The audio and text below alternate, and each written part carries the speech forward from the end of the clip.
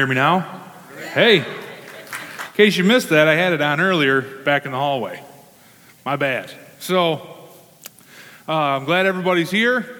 About 10 minutes ago, I thought there was only two of us, so now all of a sudden there's a whole bunch. Everybody kind of snuck in like ninjas. It's like vacation Sunday. You can see everybody's kind of gone, and I'm filling in. I'm Luke, and Pastor Joey's on vacation, and his wife took some time together, which is very good. And for the last 3 weeks, we've been talking about creation, mainly against creation, against evolution. And it's, I think, and I hope for you too, this is very interesting stuff. I really enjoy these topics, the subjects. I really enjoy all this different stuff. When I was about 22, 23 years old, somewhere in there, I heard my first time someone talking about creation. And it was different than what I had ever heard before. I was taught a specific view on creation. It did match up biblically, and it was a good view, but a lot of stuff that he talked about for the first time in my life sparked some interest that, man, maybe things are different. I'd never thought about the dinosaurs, and I'd never thought about the fossil records, and I'd never thought about any of those things. And I thought, man, wonder if the Bible and science could add up, could be the same. Because in school, essentially I was taught to be educated and intelligent, you can't have the Bible. And it's hard for a Christian to sit there and think, I would like to be smart. But because of my religion, I have to be dumbed down. So my faith makes me unintelligent. And so that really is hard for a lot of people, especially once you get to the college level. I mean, many of you, if you went to college, your professors would just argue you to death if you had a different view than creation. And that was because that is their religion. And in studying and reading a whole bunch of books and looking at different videos and trying to see different viewpoints and trying to understand all this stuff, it just kind of got into my mind like, wow, this could just be the truth. The Bible is possibly just the truth. That science hasn't caught up with it yet. And I don't have to be unintelligent to be a Christian. I mean, I don't consider myself to be a brain surgeon or anything, but it's very hard when people attack you intellectually. And the reason why you're attacked intellectually is because they know that. If I call you dumb and stupid and belittle you, and especially with people in an educated field, like if you have some sort of master's degree or doctorate, bachelor's degree, and the people that you go to school with still treat you as a fool, well, it makes, it takes you down a peg. Oh, I guess maybe I just won't talk about it. And that's not what we need. We need more people to stand up, be strong, and say, wait, I am a Christian. Science is real, and so is the Bible. And I could show you a few ways that it is. And we started this series talking about the Big Bang, and today's going to be kind of a recap of those things and a different viewpoint on some other things. So the recap of it is this. So we started with the Big Bang theory that 18 to 20 billion years ago, a hot, dense chunk of matter sitting there shaking in the earth, boom, explodes, or in nothing, I should say. It exploded in nothing, became everything. So nothing became everything through an explosion that we don't know how it happened. And then 4.5 billion years ago, all of a sudden, there became water on this rock that was part of the thing that exploded, and electricity started shocking it to death, and out of this soup came enzymes and building blocks for cells, and the cells started to regenerate and become living and breathing organisms and eventually become us. So, this is evolution in a nutshell. And we talked about many things. Last week we talked about the ark. And the ark's so exciting to me because the flood answers so many questions that scientists say, you can't believe that and be a scientist. And then the ark and the flood answer those things. One guy says, well, hold on a second, he says, listening to him in an argument. You mean to tell me, because in the Bible it says he took two of every kind, doesn't it? Two of every kind. Doesn't mean two of every animal. So a horse and a zebra, they kind of look alike. Same family, You can breed them. You get crazy looking horses. Mules and donkeys can breed, or a mule is a donkey and a horse mixed together. You can breed those. So maybe he didn't take two of every animal. So he said about 16,000 animals. So a scientist, evolutionary scientist says, that's so stupid. You expect me to believe that 4,000 years ago, you put two dogs on an ark, and in 4,000 years, we have all these species. The Great Dane, down to the Pyrenees. You expect me to believe that? And the answer was great, because the guy said, no, I expect you to believe that we came from a rock made of nothing and eventually turned to monkeys that came to man. That's way easier. It's not essentially the same, is it? See, we believe that the dogs became different species of dogs. No, we believe that dogs stayed to be dogs. And that, size got different. If you're a farmer or know a farmer, you know those things can happen. How many people with cattle have cattle with horns? I know this is a big thing in the industry because I've helped or dealt with those types of things. You have a baby born with horns, and guess what you don't do? You don't breed it. Because its babies are going to have horns, and we don't want those. Scientifically, they call that adaptation. We believe in that. It's simple. We see those things. And that's easy to figure out. We can do just like this. If we had a frog with 3 legs and a frog with 2 legs. The frog with 3 legs, he swam in circles a lot. Made him slow, and fish ate him a lot. And so when he bred and he had more frogs with 3 legs, they can lay thousands of eggs at a time, but we got all these 3-legged frogs, and they sit there doing circles, and they get eat up a lot, and the other 2-legged frogs seem to jump away. Eventually, there's just a bunch of 2-legged frogs, and all the 3-legged frogs died. Was that evolution? No. That's not evolution. That's what they want to teach you. They call it macro and micro evolution. And they'll say macro evolution is the jump, monkey to man. Micro is what I explained with the frogs. No. It's a misconstrued conception of what evolutionists want to teach us to make us think that we believe parts of evolution when in fact we believe no part of evolution. We would believe in adaptation. Cows, we can breed them out without the horns. The frogs that are too slow get eaten up by the fish. That's a healthy view of creation. That doesn't make you unintelligent. We believe many things the same. What we differ on is the jump. We don't see the jump. We don't see the building blocks turning into the cells. Remember the 4 billion parts in one cell? And we believe that all was created from this electric water goop. It's a little bit of a struggle for a lot of us. And what does that cause for many people? I mean, we talked about a lot of different things with the mountains of Mount Everest being covered with seashells and how that gets there, and the sedimentary rock on the top of Mount Everest. When the geological column says that it has to be billions of years old for those small things, the closed clams that were immediately killed, the fossil giving birth, these are all found out of order. And it causes them problems. We talked about the trees growing up through the geologic column, the plane being in the ice. And all those things don't make that more smart. It makes us more right. That possibly there was a flood. Possibly God created everything. But definitely it is a belief. My biggest argument with this whole thing is not science. Because unfortunately, and people think that this is degrading towards God, but we can't prove his existence. And people are like, well, don't say that. They might hear that. We can't. I can't prove it. You know why? Because God is bigger than me. He created me. He is a being that I can't fully explain or understand.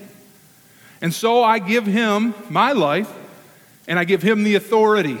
And I say, God, I don't get it all, but I'm going to accept it all. Now you'll do the exact same thing on the other side.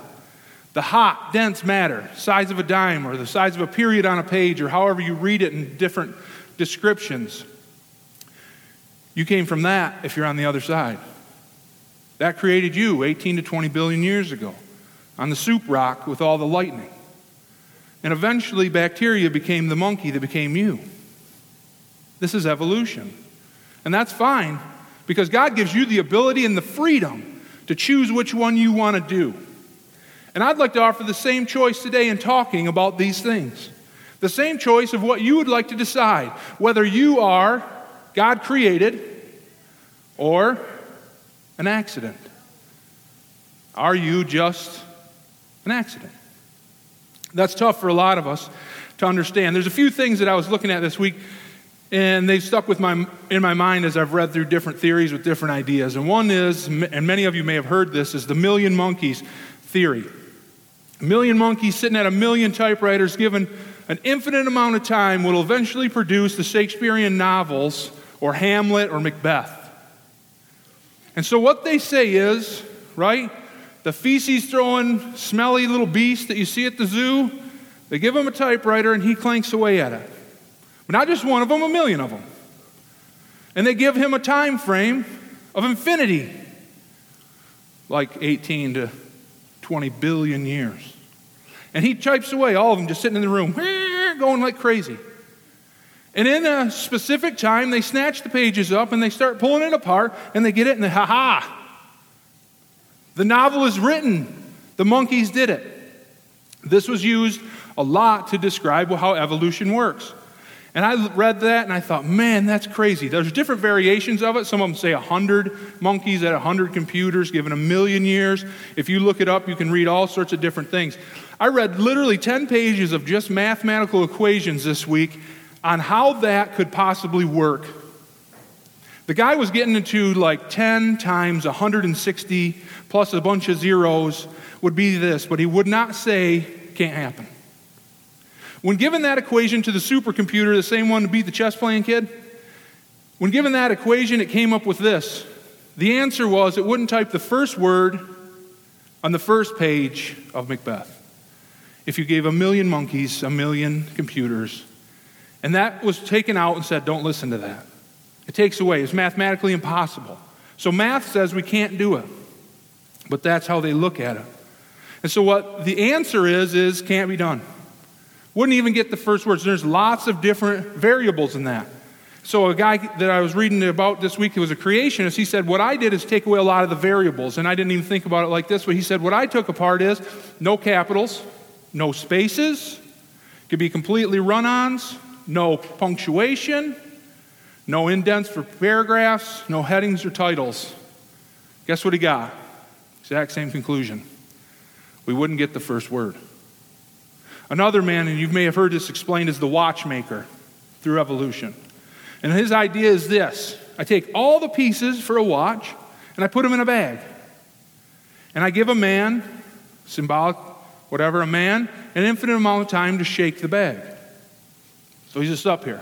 Take all the little parts of a watch. Do you know what a watch looks like? There's a glass face, there's little cogs and wheels, there's a dial, there's a band. If you pull it apart, it all looks like really intense in there. They pull all those things out and put them all in the bag. And he says over billions of years, and they'll give you that time frame of that man shaking it, eventually you will pull out a watch. Now look at it not being so vast. Let's make it small. The parts of the watch. How would we get the parts of the watch?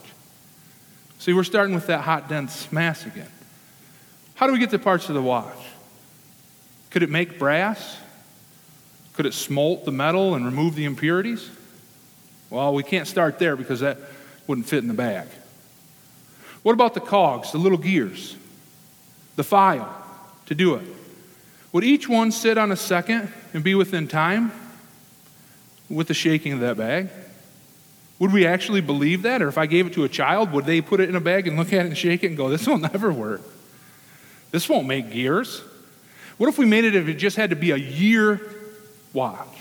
Just 1 year, all it had to do is have one big clunk, clunk, but it had to stay in time. Would never happen. And we don't believe that as people. We wouldn't believe it as children, but somehow, as we become intelligent, we get suckered into thinking that these things are possibilities. Well, we could make the watch. I just got to give them the right parts. The parts are the different things that they say they had, the matter. They had the soup. They had the rock. They had the lightning. It was all there. Mystical. Crash. And you know what we end up? A bag full of junk parts. We end up with a really smelly room with a million monkeys because no one really believes that. They'd be eating the keys off the typewriter, throwing them at you. Monkeys are monkeys. They're nuts. And everyone knows that. But these are the things that we're talking about. A giraffe. Giraffes are exciting to me because they cause these evolutionary issues. And I was looking up a video a few weeks ago, and I thought it was for a creation type of video, where a guy was dissecting a giraffe. Everyone here, I assume, knows what a giraffe is. It's a really tall animal, really long neck, got patterns all over it, tall legs, body in the middle, giraffe. So this giraffe, he's dissecting it, and what he says is this, and he is an evolutionist, I find out midway through the video. He's taking a nerve that sticks in its throat, and this throat nerve gives him sound and helps him know how to communicate. And so he starts dissecting the giraffe, and he's working down that 10, 12-foot neck of the giraffe, and they're taking out the nerve. And the nerve runs all the way from the throat, all the way around the heart, and back up to the mind, up to the brain. And his conclusion is, this is not intelligent design. He says, look at this giraffe. Would you call this intelligent, he says? What is he doing there? He's immediately telling every young kid, every grown adult, every person listening, question what you've been told about what God says. He's not teaching you science. He's saying, look at this nerve. Why would a nerve that controls the throat to the brain run all the way down around the heart, make a loop, and come back up? This is not intellectual design. This is not science, he says. Wow, sold. So God, either this is his explanation, not mine. Either God is a horrible designer and a liar, or maybe you've just been lied to as a Christian. Because I just proved it to you through a nerve. I thought, wow, this is a man so arrogant. The person, the man, the scientist who cannot create one cell in a lab of this giraffe. One sustainable piece of its DNA he cannot make in a petri dish. He can't form its muscle to develop. He can't form the embryo for what it can survive in, to become all the different things that we see the giraffe being. He can't do one part of it. But he's going to tell you why this part, that he doesn't know why it's there, is wrong. Well, I can't tell you why it's there either. But I didn't make the giraffe. So I can't explain everything. Neat thing why he would do that is because the giraffe causes all sorts of evolutionary problems. When we talked about last week, pressure, and there's a difference between blood pressure, which is in our body, which I understood that I said if a man was bending down or hung by his legs, there would be 300 pounds of pressure on his head. All of us know that. If you've ever been held up upside down by your uncle and shook like this, it feels like your eyes are about to pop out because all that pressure's coming down, right? So everybody knows here what that feels like. Now a giraffe, its blood pressure, ours would be 300. Its blood pressure doing that would be 1,000. What would happen to the giraffe when it bends its head down to get a drink of water? Its brain would explode. It would have an aneurysm, its eyes would bulge, and it would die. The reason why this man was dissecting the giraffe was to prove its falsehoods because there's so many creative designs in the giraffe. There's a series of valves in its head, in its neck, one-way valves like a check valve, many of us know what that is, that only allow the blood to flow one way. So when a giraffe goes down to get a drink, the blood stops going to his brain so hard and he lives. Also, if you notice, now he's pumping water up. He doesn't have a pump for that water, but he has been developed with muscles in his body that work in reverse to pull water up into his body. Evolutionary standpoint, it has a problem. At which point did the giraffe develop these things? If the world was covered in giraffes, the whole world, stacked top to bottom, and there's a big lake to drink out of, how many giraffes had to die before that developed in their neck? Well, all of them would, because you can only make it 3 days without water. They live in hot regions, we know that. So more than likely, they would want to drink every day. They're just animals. They'll come up and they'll die. So the earth would be one stinky mess full of giraffes waiting for that evolutionary development. Just an accident. So this is why this scientist attacked it. What does that leave us with? Evolution does a lot of things. It's very neat to look at. You can study it, and it's got tons of crazy ideas to me. But it's okay if you want to be intelligent with the rest of the world and say, this is how I feel. God gives you that right. But what evolution does for us is leaves us empty, because there is no why. All the questions in the world can be answered through science, supposedly, except for why. And this is why evolutionists have such a hard time and attack us on a spiritual level. I have no reason to argue with an evolutionist. When somebody starts wanting to argue science with me, I immediately shut down and I just listen. Why is that? Is it because I just feel like I'm better than them? No. Because I've learned a long time ago that if you're confident in what you believe and you know what you believe, all you need to do is listen. Take other people's ideas, write them down, take them to heart, study them, and either strengthen yours or change yours by what you know is right and true. So I don't need to argue with people. I don't need to convince them that they're wrong. I need to love them and share with them. And if they ask me, why do I think that? I'll share. This is why I think that. These. This is all these different ideas. I believe that could be dealt with the flood, and I believe that could be dealt with creation. I don't need to argue with them and rant and rave. I mean, so many Christians that we see will get up and pound and yell and get in people's face and tell them how wrong they are. And that's usually because of, like any fight, we're a little insecure. The guy who's screaming the loudest, puffed up the most, he's worried he's about to get handed to him. That's how we feel intellectually. So we'll get red-faced and angry. So I encourage us to be confident in what we believe. If any of these things have sparked ideas in your mind that you think, boy, I never thought about it like that, read about it, study it, grab the books, grab God's Word, go through these things and say, man, I can be a creationist, a Christian, and intelligent.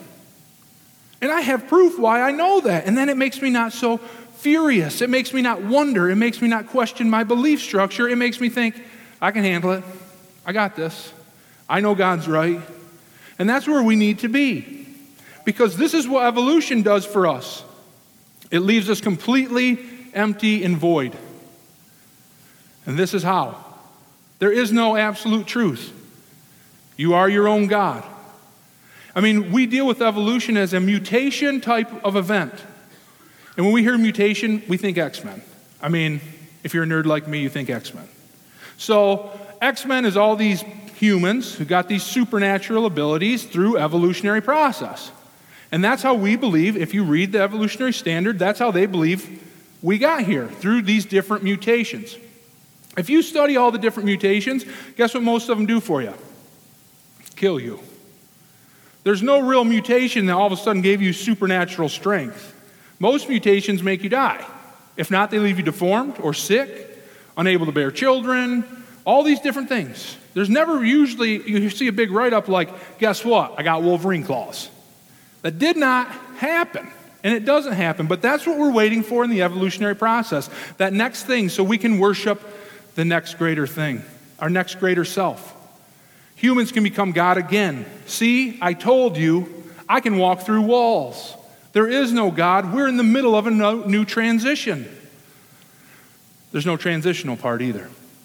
Like we said that there's no transition from monkey to man. They can't find one, the missing links. There's still no transitional part from man to something greater. That's why the giants that we talked about last week, they aren't necessarily studied, or you won't see them in the Smithsonian. And the books in school today aren't going to go through them because that would be devolving. Greatness, power, strength, all those things would be devolving. So we don't want to talk about that. We'll leave them buried in the ground.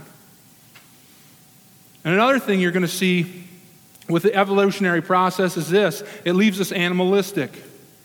Why does it leave us animalistic? Well, if I came from monkeys, or whatever book you're reading wants to call it, what we came from, I came from those things, then I'm going to become so strong, so powerful. How do monkeys work? Have you ever seen a silverback gorilla? That's one of our cousins, evolutionary standard. They are intense. When you roll up in a herd of silverback or a herd of gorillas, and the male, the dominant male is there, he will run up to you, pound his chest, and he's fixing to rock you. Why? Because that man's there to protect his herd. If we're animals, we're going to herd up. We call our herds today families. And so our families are together.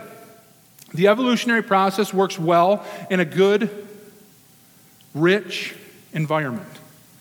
Today you'll go to dinner after this, grab some lunch, right? You'll go with your herd. And you'll have your dominant males in your herd. They're there to protect you. More than likely, you got grandpa's tough, dad's tough, one of you, and you're going to do anything it takes to protect your herd. But you don't really have to worry about it because you're going to go back to your air-conditioned house, swim in your fun pools, and have a good time. So we don't have to worry about those things. Let's be animalistic. Take away the food for today and the water. Well, all of a sudden protecting your herd becomes something different, doesn't it? Do you think the animals will start acting different? What's the strong one going to do? Evolutionary process leaves me with this ideal. The strong survive, take what you need. And the people that believe that will act like animals when this environment fails, because there's nothing bigger than themselves. Does God say if you're hungry, steal? Nope. He says if you're hungry, I'll provide. Oh, so I can't go steal from the neighbor if we run out of food? No. That's a bummer. I'm stronger than him. Our herds will move like that in an evolutionary process. And you're just a giant mistake that this earth full of lightning created. And it causes them many doubts. And so they have to attack you on an intellectual level to dumb you down. And do you think how smart you are will protect you when we all become animals again? No. It might help you build better fences and bigger walls. It might keep you witty and alive. But your intellect, as we get down to our base, not going to help. You're going to be dumbed down real quick, right? Find water, find food, shelter, all those things. I'm not trying to be doomsday. I'm just saying we look at it in the evolutionary process and how we are today, rich, healthy, wealthy. Everybody here is not worrying about food and starving to death. We have doctors that heal us. We have all these different medicines. We have no real problems, and so it works out great. When it doesn't, there'll be a difference, and I promise you that. In Romans 1:19, this is where we're going to get into in the Bible. It says this, and we've read this several times, but I just think it's very true and it's very understandable, and it points out exactly where we're at. They know the truth about God because he has made it to be obvious to them. For ever since the world was created, people have seen the earth and sky through everything God made. They can clearly see his invisible qualities, his eternal power and divine nature. They have no excuse for not knowing God. Yes, they knew God, but they wouldn't worship him as God or even give him thanks. And they began to think up foolish ideas of what God was like. As a result, their minds became dark and confused. Claiming to be wise, they became utter fools. And instead of worshiping the glorious, ever-living God, they worship idols made to look like mere people and birds and animals and reptiles. So God abandoned them to do whatever shameful things their hearts desired. As a result, they did vile and degrading things with each other's bodies. They traded the truth about God for a lie. They worshiped and served the things God created instead of the Creator himself, who is worthy of eternal praise. Amen. That's us. That's our colleges. That's our TV. That's people in school. That is us. We'll worship these things. We'll worship ourselves. We'll make idols.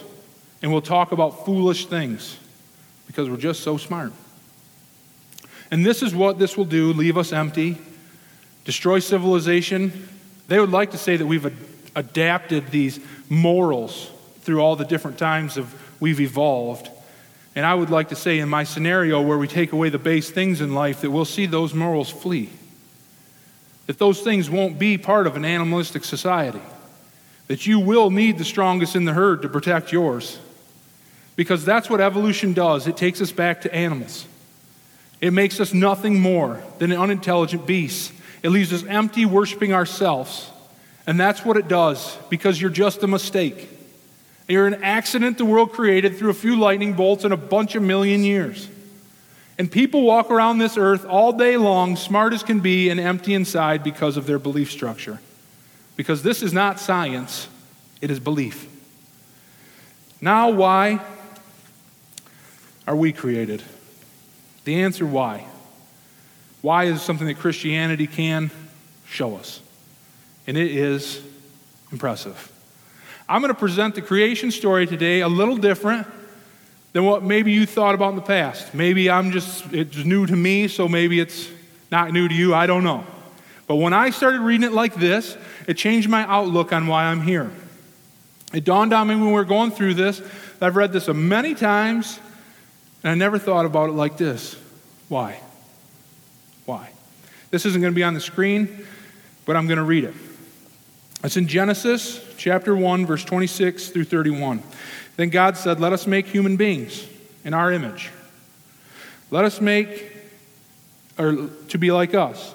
They will reign over the fish in the sea, the birds in the sky, the livestock, all the wild animals on the earth, the small animals that scurry along the ground. So God created human beings in his own image. In the image of God, he created them. Male and female, he created them. Then God blessed them and said, be fruitful and multiply, fill the earth and govern it. Reign over the fish in the sea, the birds in the sky, and all the animals that scurry along the ground. Then God said, look, I have given you every seed-bearing plant through the earth and all the fruit trees for your food. And I have given every green plant as food for all the wild animals, the birds in the sky, the small animals that scurry along the ground, everything that has life. And that is what happened. Then God looked all over he had made, and he saw that it was very good. And evening passed and the morning came, making the sixth day. The creation of man on the sixth day. Let's look at it a little different. What we read is God, us not understanding him, put some dirt together, breathes breath of life into it. Adam stands up. Adam names all the animals. He goes through all the stuff. And then God says, oh, he looks sad. Let's give him a buddy. Makes Eve. Now you have Adam and Eve. And then we're left in the Garden of Eden, which God made for us. Right? Gives them the garden. And there they go. This doesn't really answer why, does it? Well, he says, well, be fruitful and multiply. Oh, okay, take care of the garden. Yep, I can handle that. Gives us jobs, gives us relationship. We covered that in the first week. He gave us all these different things. He designed marriage and all that, but why? Why would God do that? This is what I'd like you to think about it in a different light. Mom and dad, or husband and wife. And for many of you, if you're working on having kids in here, I mean, you know what I'm talking about? If you have kids, you're going to know what I'm talking about. If you have grandkids, you'll know what I'm talking about. But here we go. Let's have mom and dad, and we're sitting there on the couch one night, and we think, well, we should have kids. Okay, that's mainly what guys are thinking about anyways, just in a different way. And so, okay, we're going to have kids, and we're going to have children. Oh, cool, yeah. So mom's pregnant. We're all excited, right? Yes. Mom's pregnant, we're going to have this baby. What do we do for the baby? Oh man, I know when I was getting ready to have a baby, what's the baby got to have? Nursery, right? Got to have a room, got to have a crib, got to have toys, got to have all those things. We're so excited. He's going to be just like me. She's going to be just like me. Oh, she's going to be so pretty. He's going to be so great. I can't wait to teach him this. I can't wait to be there for them to do that. I can't wait to see them hit their first ball. I can't wait to be there for their first prom. I can't wait to see those things. I can't wait to walk her down the aisle, right? Yes. Parents. So we got all this cool stuff as parents. We just can't wait to instill in our children when they're there, that first time you hold them, man, changes your whole outlook. Your world is different. You pick them up, you hold them high, and you think, man, I got to be something different. I got to be better. This has to be, this is the best thing I've ever had. Your kid. And you have, some of you here have just, you know exactly what I'm saying. And if you're a kid in this room, that's how your parents hopefully looked at you. And for many of you, that's how they look at you every day. So excited. Can't wait to see you when they get home. Can't wait to be there to see those awesome achievements in your life. And they just wait. Look at the creation story like that. Let's not look at it as a scientific or as old people or as book smart. Let's just look at it like humans. And perhaps those desires and how we feel were instilled in us by the same God that created us. Did we create emotion or did God? Were we given those feelings or did we make those feelings? I feel like the creation story goes like a little bit more like this. Let's make them a world. Let's put tons of fun toys in it. Let's give them the most beautiful garden. Let's have them have friends. Let's hang out with them and walk in the cool of the garden with them. Let's be right there. Man, wouldn't that be awesome? I can't wait to hold him. I can't wait to see him grow up. I can't wait to see what he does with what I've given him. Boy, I'm going to make the sun and the moon so he can see. I'll make birds. So he can look and be so happy that the birds are in the sky. I'm going to give him animals to chase and play with. I'm going to do all those things because I'm so excited to have a kid. Because that's why you're here. Why the Bible answers is right there. You have a super intense, happy Father who's saying, I'm going to build everything just for you. That is why. You are either a mistake or a beloved child of a holy God that only wanted you because he wanted to hang out with you. Just like having a kid. Because I just wanted to have a kid. Who instilled those ideas in me? I bet you it came from my dad. God. And that's why we're here. You're not a mistake. You're a beloved child of a holy creator that woke up and said, man, I can't wait to have a kid. I can't wait to change the world. I see what he does. It's going to be awesome. He's got a wife. We're going to have kids. I'm going to be a granddad. That's why God created us. A little different story than just an electrified goop. Doesn't leave you feeling quite as empty that knowing that you're important and loved. Maybe it gives you a little purpose, gives you a job to do, makes you feel like you should do the same with your own kids and grandkids. Maybe it gives you morals and ideals. Maybe it changes the way we think. We're not just monkeys. We're beloved children of God. What happens? Genesis 3 happened. And we all know that Eve, Adam, makes a mistake. Sin comes into the world, and holy God can't have a relationship with his kids anymore. Brokenhearted. Imagine this as a parent. Your kid chooses everything but you. For some of you here, you may have had to go through that. For some of you here, you have a very distant relationship with a child, and it's heartbreaking.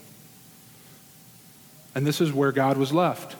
He walked in the garden, and they're hiding from him. And he says, hey, guys, where are you? Super psyched to see what you're doing today.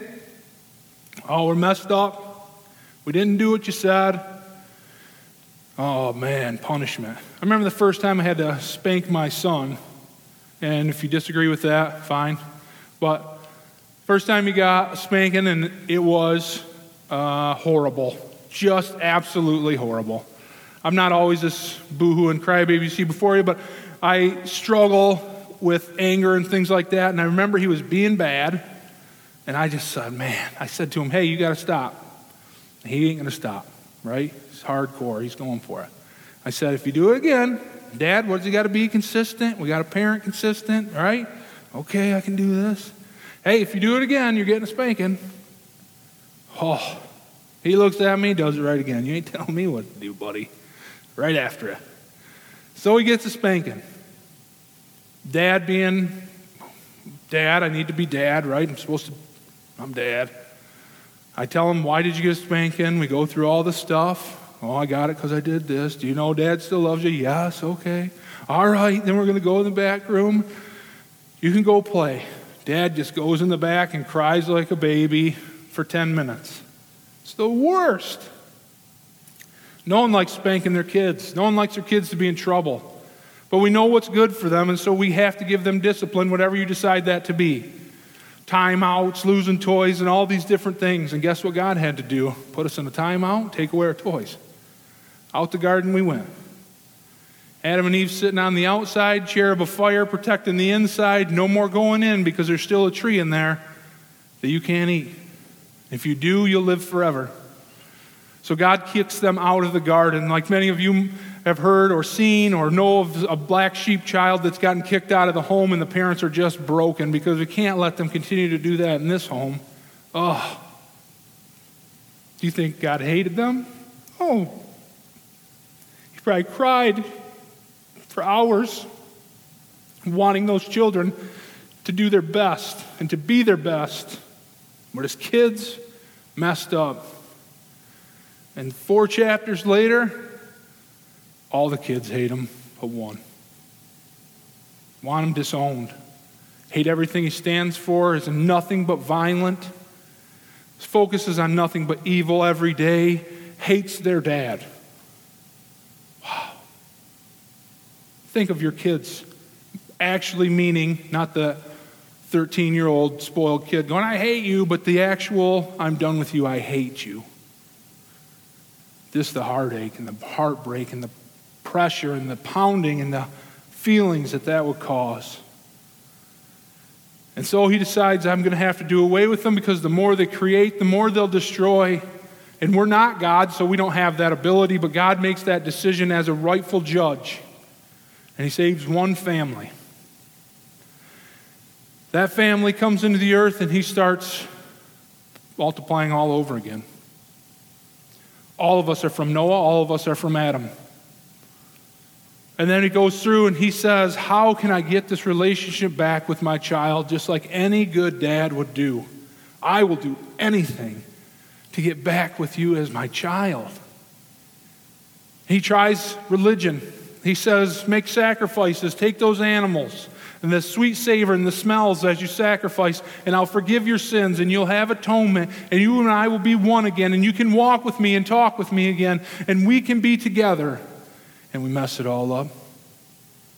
We won't do it right. And so he sits there thinking, how can I get back to this relationship with my kids? How can I be one with them again? How can I walk with them again? How can I be part of them, their lives again? How can I see them every day and talk to them every day? And how can I be a part of their life? I know. I'll send my son, a man. He'll go down as a baby and he'll live with them. Christmas, right? We all know the birth of Jesus.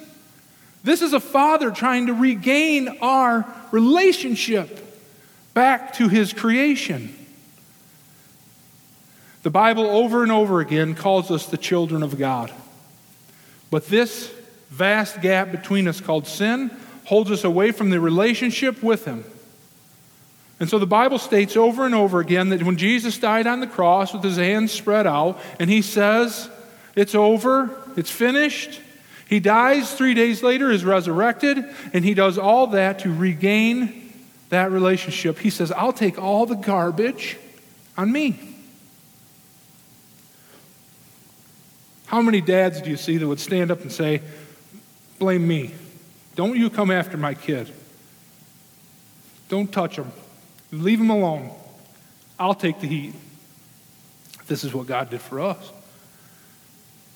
And I know a lot of times we have to let our kids fail and make mistakes and all those things. And that helps us to grow. And God says it right there. If you want to be a fool, I'll have to let you be. But he still stands right there begging, please come back. I've done everything I can so my creation can be one with me. The Bible says in Genesis, we're going to go through all that. In Romans 8, 15 through 17, I mess up all the time with my verses, so sorry, John. In Romans 8, 15 through 17, it talks about us being heirs with God. And it talks about that relationship getting back. It talks about us becoming the children of God again. And when he does that, that was that blood of Jesus, the cross of Calvary, so we can get back to the garden where we walk with God.